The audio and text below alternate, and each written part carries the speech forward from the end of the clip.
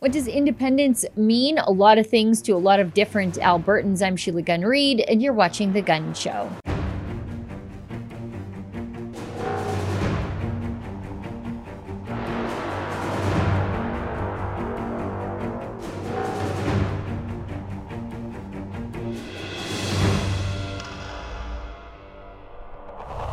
It's the values. You look at Western values in Western society, and these are values we could all relate to, but they're old world values of grit and community and perseverance. It's a place where you can make a living with your back and your hands and a little bit of hard work. And it's a place of opportunity. And I think as Albertans, we're fiercely protective of that. The world's energy crisis has been grabbing newspaper headlines. In a nutshell, we're running short of petroleum resources and the prices are zooming upwards. My colleagues in the government and I have come reluctantly to believe that the price of oil in Canada must go up. This was Alberta. Origin of the Alberta separatist movement begins with the election of Pierre Trudeau as Prime Minister. It was a deliberate and malicious targeting of the West, which suited Pierre Trudeau just fine, just like it suits Justin Trudeau just fine. Sunny ways, my friends. Blackface. There is an actual hostile government towards Alberta. Why did your dad give everyone in Western Canada the middle finger? Really, in politics, you do have to make big decisions, and whenever you make big decisions, there's going to be people who agree with it and people who don't disagree with it. Plenty of people want to leave this country. It's not the kind of idea you'd expect to hear from someone who wants to win power and hold power. It is a radical idea. And you would normalize the discussion. And so maybe Alberta wouldn't have to go, because maybe the rest of the country and the rest of the world would say, whoa, don't go. Will you accept these changes instead? That's what happened for Quebec. There's no maple leafs west of the Manitoba border. Why do we have a maple leaf by unilateral decision on Canadian flags? Think of how the American colonists were in 1775. That's how a lot of Albertans are today.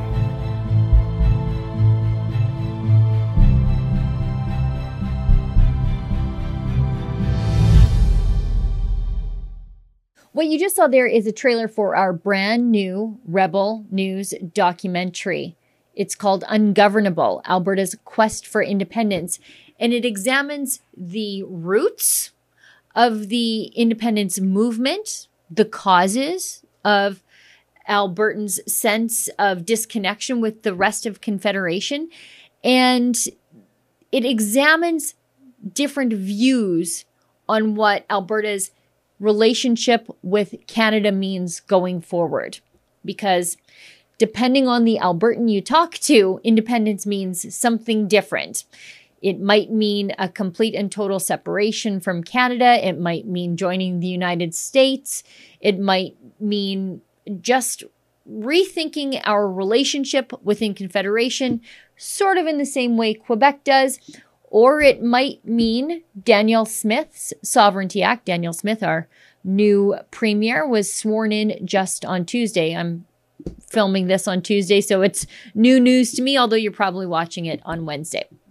So, getting back to the documentary. The documentary was made by our head of documentaries, Kian Simone, and he's got a very unique take because he's not from here. He's from here now, and he moved out here for freedom, like so many people have, since Alberta was a thing. People came here for freedom, and he came here for freedom during the pandemic because despite what our politicians tried to do, our people remained, as he points out, ungovernable and free.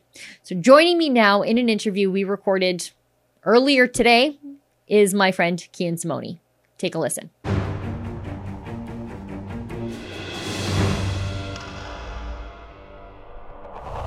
So joining me now is my friend and colleague, someone I'm very, very proud of, Kian Simone. He's our Rebel News head of documentaries.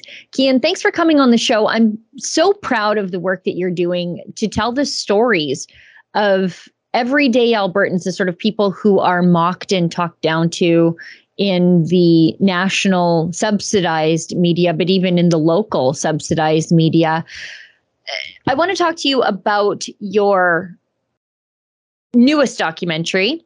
So we'll get into that in a second, but I think you really serve as a counterbalance to what the subsidized media is doing to the normals of, well, not just Alberta, but your last two documentaries have really focused on Alberta, but I think the normals of the world, when we take into account your work on the Dutch farmer protests.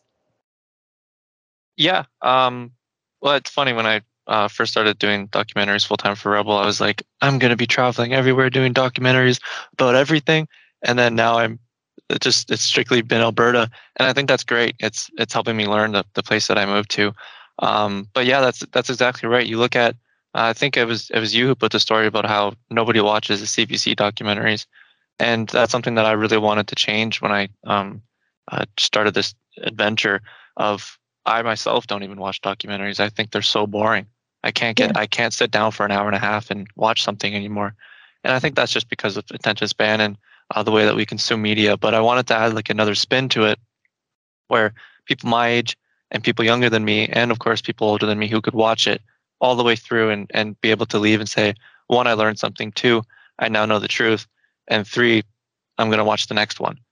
And I think so far with the last two, and nobody's seen the second one yet, but I think I've accomplished that people are going to start being moved by longer form projects again.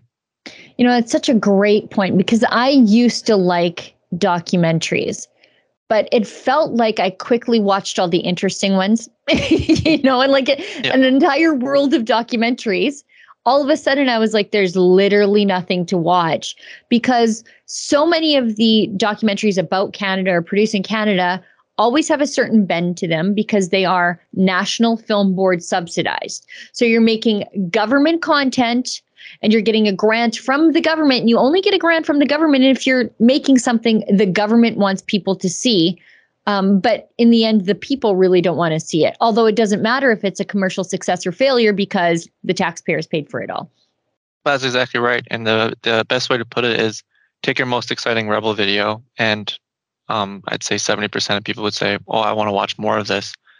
This is what the documentary adventure of the Rebel News is. It's our most exciting content in long form, so you get every single aspect of it. And you're right, there's no... The government of Canada isn't behind a single penny or a single minute or a single second. In fact, it seems as though we specifically produce things that the government hates and hates us for. And it's a really great point that, we have journalists. For example, you were embedded with the Coutts border blockade. And Sid Fizzard, he was there for over 2 weeks. I think you were there for 9 days. And you are rolling film the entire time. Now, you might only see 5 or 6 minutes of the most interesting things that happened that day in the report that came out of that day.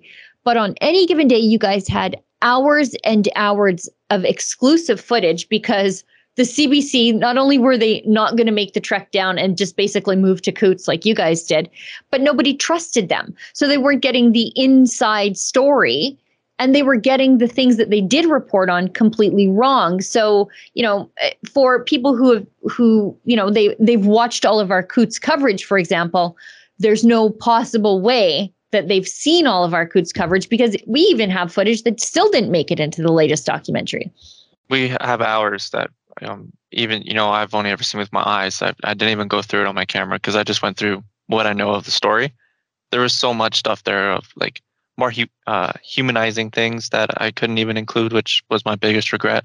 Trying to, keep it compact in under 4-hour documentary. But yeah, that's exactly right. And that's the best part about venturing out to these longer projects, is you get to put everything into it that otherwise you wouldn't see in a report. And that's why the Coutts documentary was the thing, because we couldn't even do reports. There was no service. So I said, I'm going to make one long report. And then I just ended up adding music, and I started cutting things out that weren't as interesting. So I was able to actually make like a theatrical, I hate that word, but a theatrical version of what the Coutts border blockade was. And we've been using Rebel News shorthand when we're saying Coutts documentary, but the documentary itself is called Trucker Rebellion, the story of the Coutts blockade. And that is available.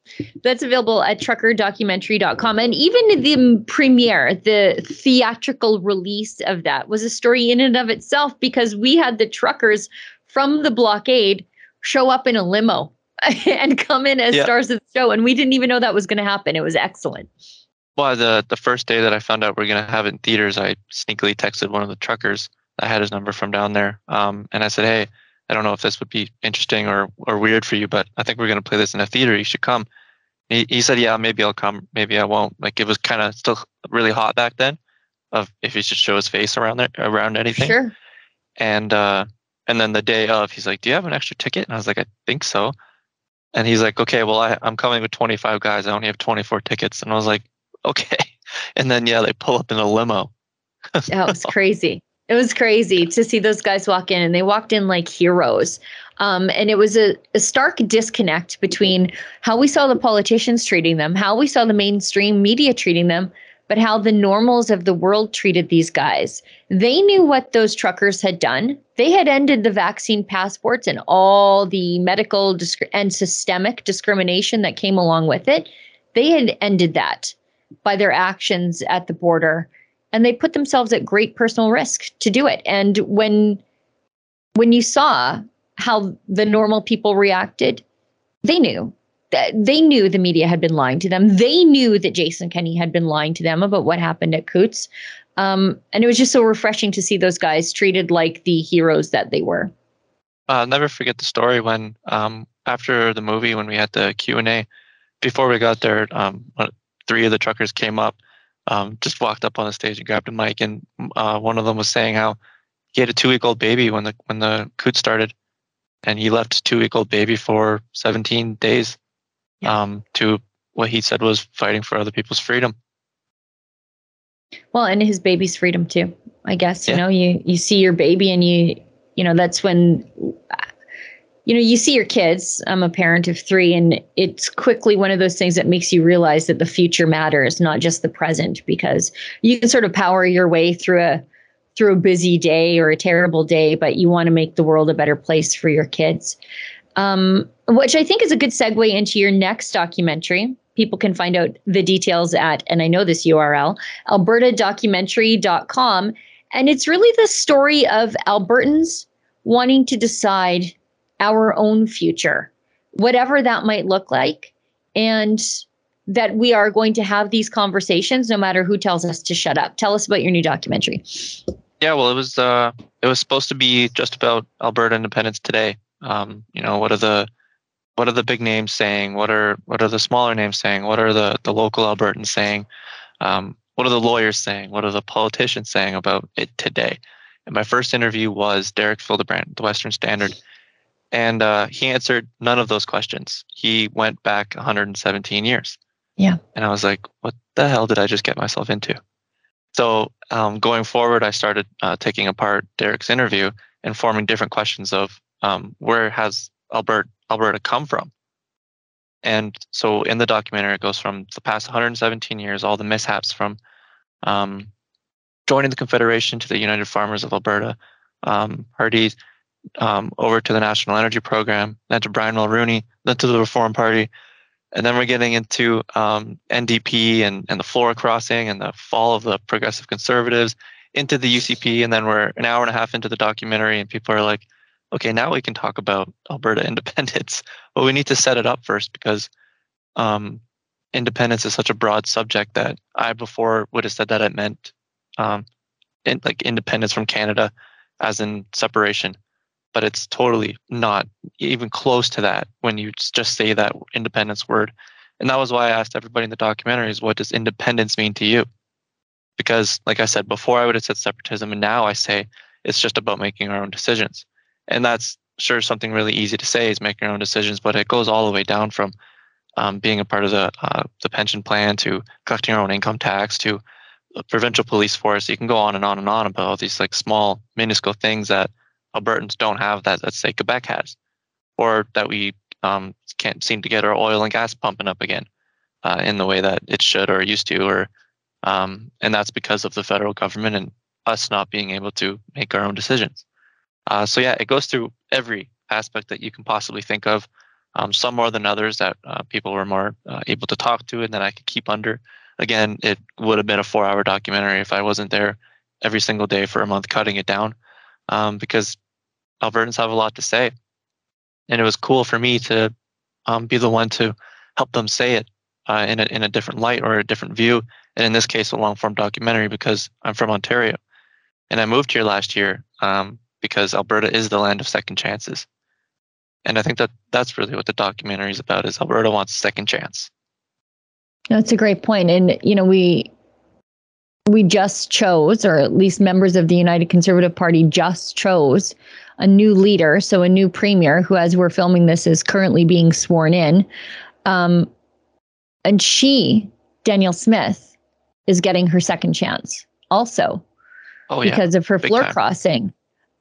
She crossed the floor in, I think, 2014 to join the Progressive Conservatives against the will of the grassroots of the party. She was tossed out of her own party. She lost her nomination. The PCs lost the leadership, or the election to the NDP. We had 4 dark years, and a lot of people attributed that to Danielle Smith's floor crossing. But this is a place of redemption. This is a place that no matter what, you can't keep us down.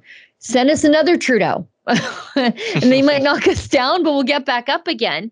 I want to add to that point. Please do. Sorry to cut you off there. No, please. It wasn't just Danielle Smith that caused that NDP election. Now that I've learned, going back, it was really a lot of protest vote. And it was because the PCs were stale. The Progressive Conservatives are very stale. It was 44-year reign, and nothing was really changing. We had all of the prime ministers that were supposedly on our side, from Brian Mulroney up until Stephen Harper. And Stephen Harper did a lot of good things. Brian Mulroney didn't. But it all got reversed. So they were looking on the inside and saying, we need a breath of fresh air. So a lot of the votes that went to the NDP was kind of like a middle finger to the Conservatives who weren't helping them. And I think that just goes to the name of the documentary.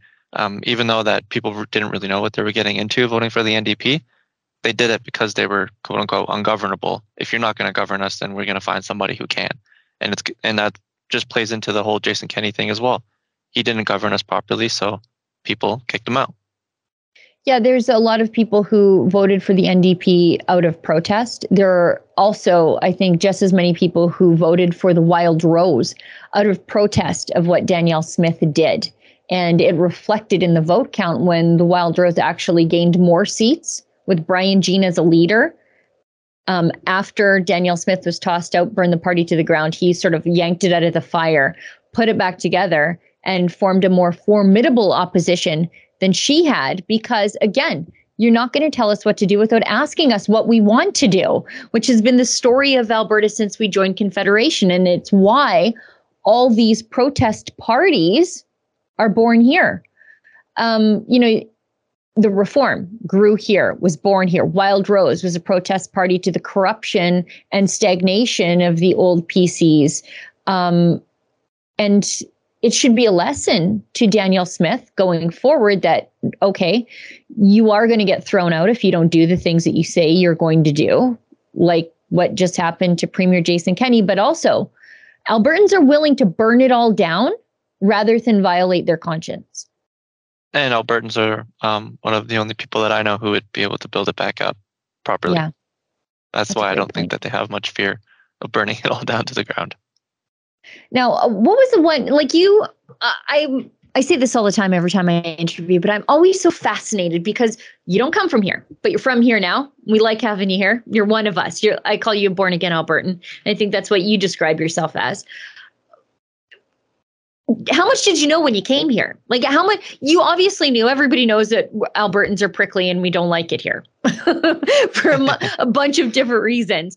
But how much did you know when you came here about just how much we really don't like the deal we're getting with Confederation? If you asked me 4 years ago, it would have been, this place is full of rednecks. But if you asked me when COVID started, I knew that the rednecks just wanted to be left alone. And so when COVID did start, and my local Walmart got taped up for non-essential items, I went there for laundry detergent and I couldn't buy it. That night, I called my girlfriend and I said, I'm leaving. And the next day I did leave. I had nowhere to go, nowhere to stay. And I knew that I had to get to Calgary because I could set myself up as a base there, and then I would be able to move out of the city and be left alone. And that's really, as you would sum it up and as I sum it up, that's what Albertan is. And I didn't necessarily know. I just knew that it was a concept here that people wanted to be left alone, but I didn't understand that it was like a legit political standpoint. Like, leave us the hell alone, stay off our lawn and stay out of our pockets. But it doesn't go to show, like, when you say prickly, that doesn't mean your neighbor. That doesn't mean the person down the street. And that doesn't even mean someone who disagrees with you. Like, Albertans are so welcome. And I didn't think that before I came here. I really didn't think that would be the case. That this is like the place in Canada with the nicest people possible, who will do anything for you if you're in trouble, who, if the community has something going wrong with them, they're the first person to stand up. And I learned a lot of that, actually, not just when I came here, but during Coutts blockade. When Milk River had the neighboring protest, when they weren't allowed past the police barricade, there was a legit town there that they built of people who were cooking for each other and praying together. And it was like, it was such a weird thing to me that I knew that would never happen in Ontario. It would never happen in Quebec. And I would go to show that it might not even happen in Saskatchewan, that Alberta might just be the place that can only happen because the people here are so welcoming until you reach into their pocket for a bad reason. It's true.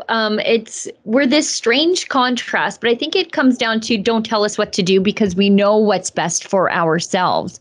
That community, having a sense of community and being a community does not necessarily require a government telling you to be a community. And looking out for each other does not require a premier scolding us and telling us to stay home because that's the best way to look out for each other. And I think that's one of the reasons why us Albertans were just so darn ungovernable during the pandemic lockdowns, is because, no, we already know how to look out for each other. And we like being part of a community. So don't tell us to deconstruct our community for reasons that don't make any sense to us. Exactly. I don't even think I have an answer to that. That was wasn't perfect. A question. And like when you moved here, you sort of moved before Jason Kenney really started his pandemic crackdown. He brought me here. Yeah, because he sort of fancied himself to be the Christian. It was literally him. Yeah. It was literally what he said. He said there will not be vaccine passports here. I think it was like actually the first kind of nudge was when he called out the Great Reset. Yeah. To the public, like it wasn't a hidden thing where he called it out. He released a statement. It was in his Christmas address. Yeah, that exactly. And that was like, okay, I'm going there. America's got Trump. I'm going to Alberta. Yeah. And this was 2019, or when he said it was 2020, December of 2020, was it? Yep. Yeah, 2020. America had Trump. I'm going to the Canadian Trump. And I got here, and there was a little bit of lockdowns that I kind of understood at the time. Like not, I'm not saying I was pro lockdown, but like I just kind of understood the. You had to have some for so many people placate in a store. Yeah, to placate the fear or whatever. Yeah. But it wasn't terrible here. Just when I first got here, there was a little bit of lockdown, but it wasn't terrible. It was still livable. And Jason Kenney was still, not backing down on anything. And he's like, we're going to open. And we did open for the summer. What was it? The best summer ever or whatever? Open for summer. Yeah. Then came the fall of our discontent. Yeah. And then I was bragging to all my friends, bragging to my family. I was like, haha, keep those masks on, losers. And I'm in Banff just partying it up. Yeah. And then September 19th happened. And lockdown. No longer Trump. You know what, though? Regardless of what our politicians wanted us to do, they do not define us. And that, I think, speaks to... It comes through in your documentary that, there are politicians who tried to tell us what to do. They tried to be the saviors of Albertans. But, in the lockdowns, our politicians may have been telling us how many people we could have in our house, but we weren't following those rules. They were telling us, don't feed your unvaccinated friends and neighbors in your restaurant in small town, middle of nowheresville, Alberta. But they sure were. They were telling our pastors to turn away congregants, but they weren't. And so even when our politicians, whom we thought were okay, showed us they weren't, it didn't matter because they are not what defines the people of this province. And that's why it's the best place in Canada. That's why I named my documentary Ungovernable. Now, tell us, how do people get tickets to the documentary? Because as we're filming this on Tuesday, but it'll go to air on Wednesday, and we have a showing in Calgary on Wednesday, but that showing is already sold out. So we have two more showings. They're both very different. They're in the Edmonton area, but there's something for everybody there. Yeah, so on next week, October 19th, we're at Buffet Royale. It's exactly what it sounds like. It's a legit buffet, and it is delicious. It's amazing. And it's a very nice, small, intimate room with 100 other people. And yeah, we get to watch it on multiple screens. It's a great sound system, and you get to eat all you can eat, fries and chicken wings and beef ribs. Everything. Yeah, it's awesome. Tickets at albertadocumentary.com for that. And Ezra's coming for that. Ezra's coming for that showing. So it's going to be great. You get to see exactly how much he eats, when he can eat, how much he wants to eat. And then we'll have a Q&A session afterwards. Sorry to interrupt. Keep going. I'm sure he somewhat just doesn't, not that he doesn't like it, but I'm sure there's something inside of him. It's like, okay, people, stop talking to me. I want to eat now. I know. It's like whenever Ezra's out, and everybody's like, "Hi, Ezra, you're my hero. You're the best." I know. And he's like, trying to eat a beef rib. Their second show is at Church in the Vine, my favorite church, in Edmonton on October 30th. That's a Sunday. That is a huge room, huge screen, huge sound system. It's family friendly. You can bring your kids or your grandma. And tickets are cheaper on that one. We give you a pop-in popcorn. Yeah, pop-in popcorn or pop-in chips. But there's popcorn, I know, because I have to pick up the 50-pound bag of popcorn and lug it in. That's my duty for that. So I think that one is very affordable, very family friendly. It's $12 a ticket, including a drink and a treat. So. And there's a Q&A after that as well. Yes. And they are the best church. They're just recovering from an $80,000 fine, Alberta government, for refusing to turn away their congregants and for shooing away health inspectors during church services. So they are also ungovernable in the sense that they are obedient to God above all else. The best. I feel so terrible plugging this after that, but we also have merch for the documentary, our Ungovernable t-shirts. Yes. If you're watching this and you're coming, definitely pick one of those up because those are so cool. They are. They're not just, if you have friends in other parts of the country who want to be left alone as much as me and Kian do, they're not, I mean, if you're Albertan, you'll recognize the image as distinctly Albertan. But if you're just somebody who wants to be left alone in the other parts of the country, the t-shirts are perfect. They're great.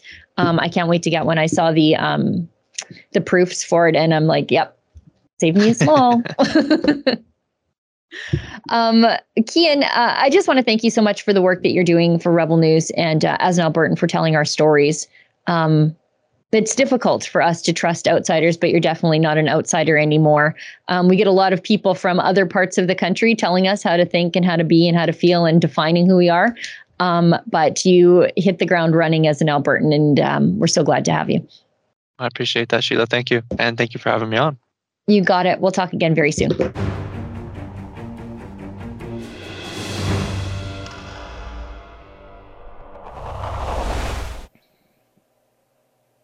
Remember, if you want information on tickets and show times for the last two showings of Ungovernable, Alberta's Quest for Independence, it's really easy. Just go to albertadocumentary.com, and I do hope to see you there. Now, this is the portion of the show where we welcome your viewer feedback. Unlike the mainstream media, we actually care about what you think about the work that we're doing. And so that's why I give out my email address at the end of every show. If you have a question, comment, story idea, or viewer feedback that you want read on air, it's really easy. Send it to Sheila@rebelnews.com. That's my direct email. And please put gun show letters in the subject line so it's easy for me to find. Not that I'm lazy, I just get a lot of emails. So I got a ton of emails and feedbacks on my interview last week with DJ Sumanik. He is otherwise known as, or formerly known as, Yukon Strong. On Twitter, he's a firearms rights activist and hunting guide, and just an all-around generally good guy. And I've got a bunch of letters, so I'll read two. One's long, one's short. Both great. First one is from Mark Murray. Mark says, "Hey Sheila, great show regarding firearms on Wednesday. I caught your show on a podcast as my schedule as a trucker," we love truckers over here at Rebel News, "keeps me busy and sometimes unable to see the video show. As a firearms owner, I'm deeply concerned with this legislation. In my opinion, the Liberals are trying to disarm the country because an unarmed citizen is very easily controlled. Australia is a perfect example of the powers the government takes when citizens cannot defend themselves." Yeah, we've seen some gruesome images come out of Australia over the course of the pandemic. Mark says, "I like guns and I love meat." Well, Mark, I think we're kindred spirits. "I've been fortunate enough to be able to try venison, moose, caribou, and even the caribou's tongue. My boss in Yellowknife in 2019 treated us to a caribou stew at the end of the ice road season. The tongue has a different taste, but I did enjoy it. I hope to get back to Yellowknife soon again and get away from Ontario, where I currently live. Doug Ford is just a Trudeau admirer, and as a province, I think things will get worse before they get better. More importantly, I'm stocking up on ammunition for my firearms as I want protection for myself and family if shit does hit the fan." Anyway, I'm rambling on, but always know you have supporters like me on your side. Cheers, Mark Murray. Well, Mark, that's very kind.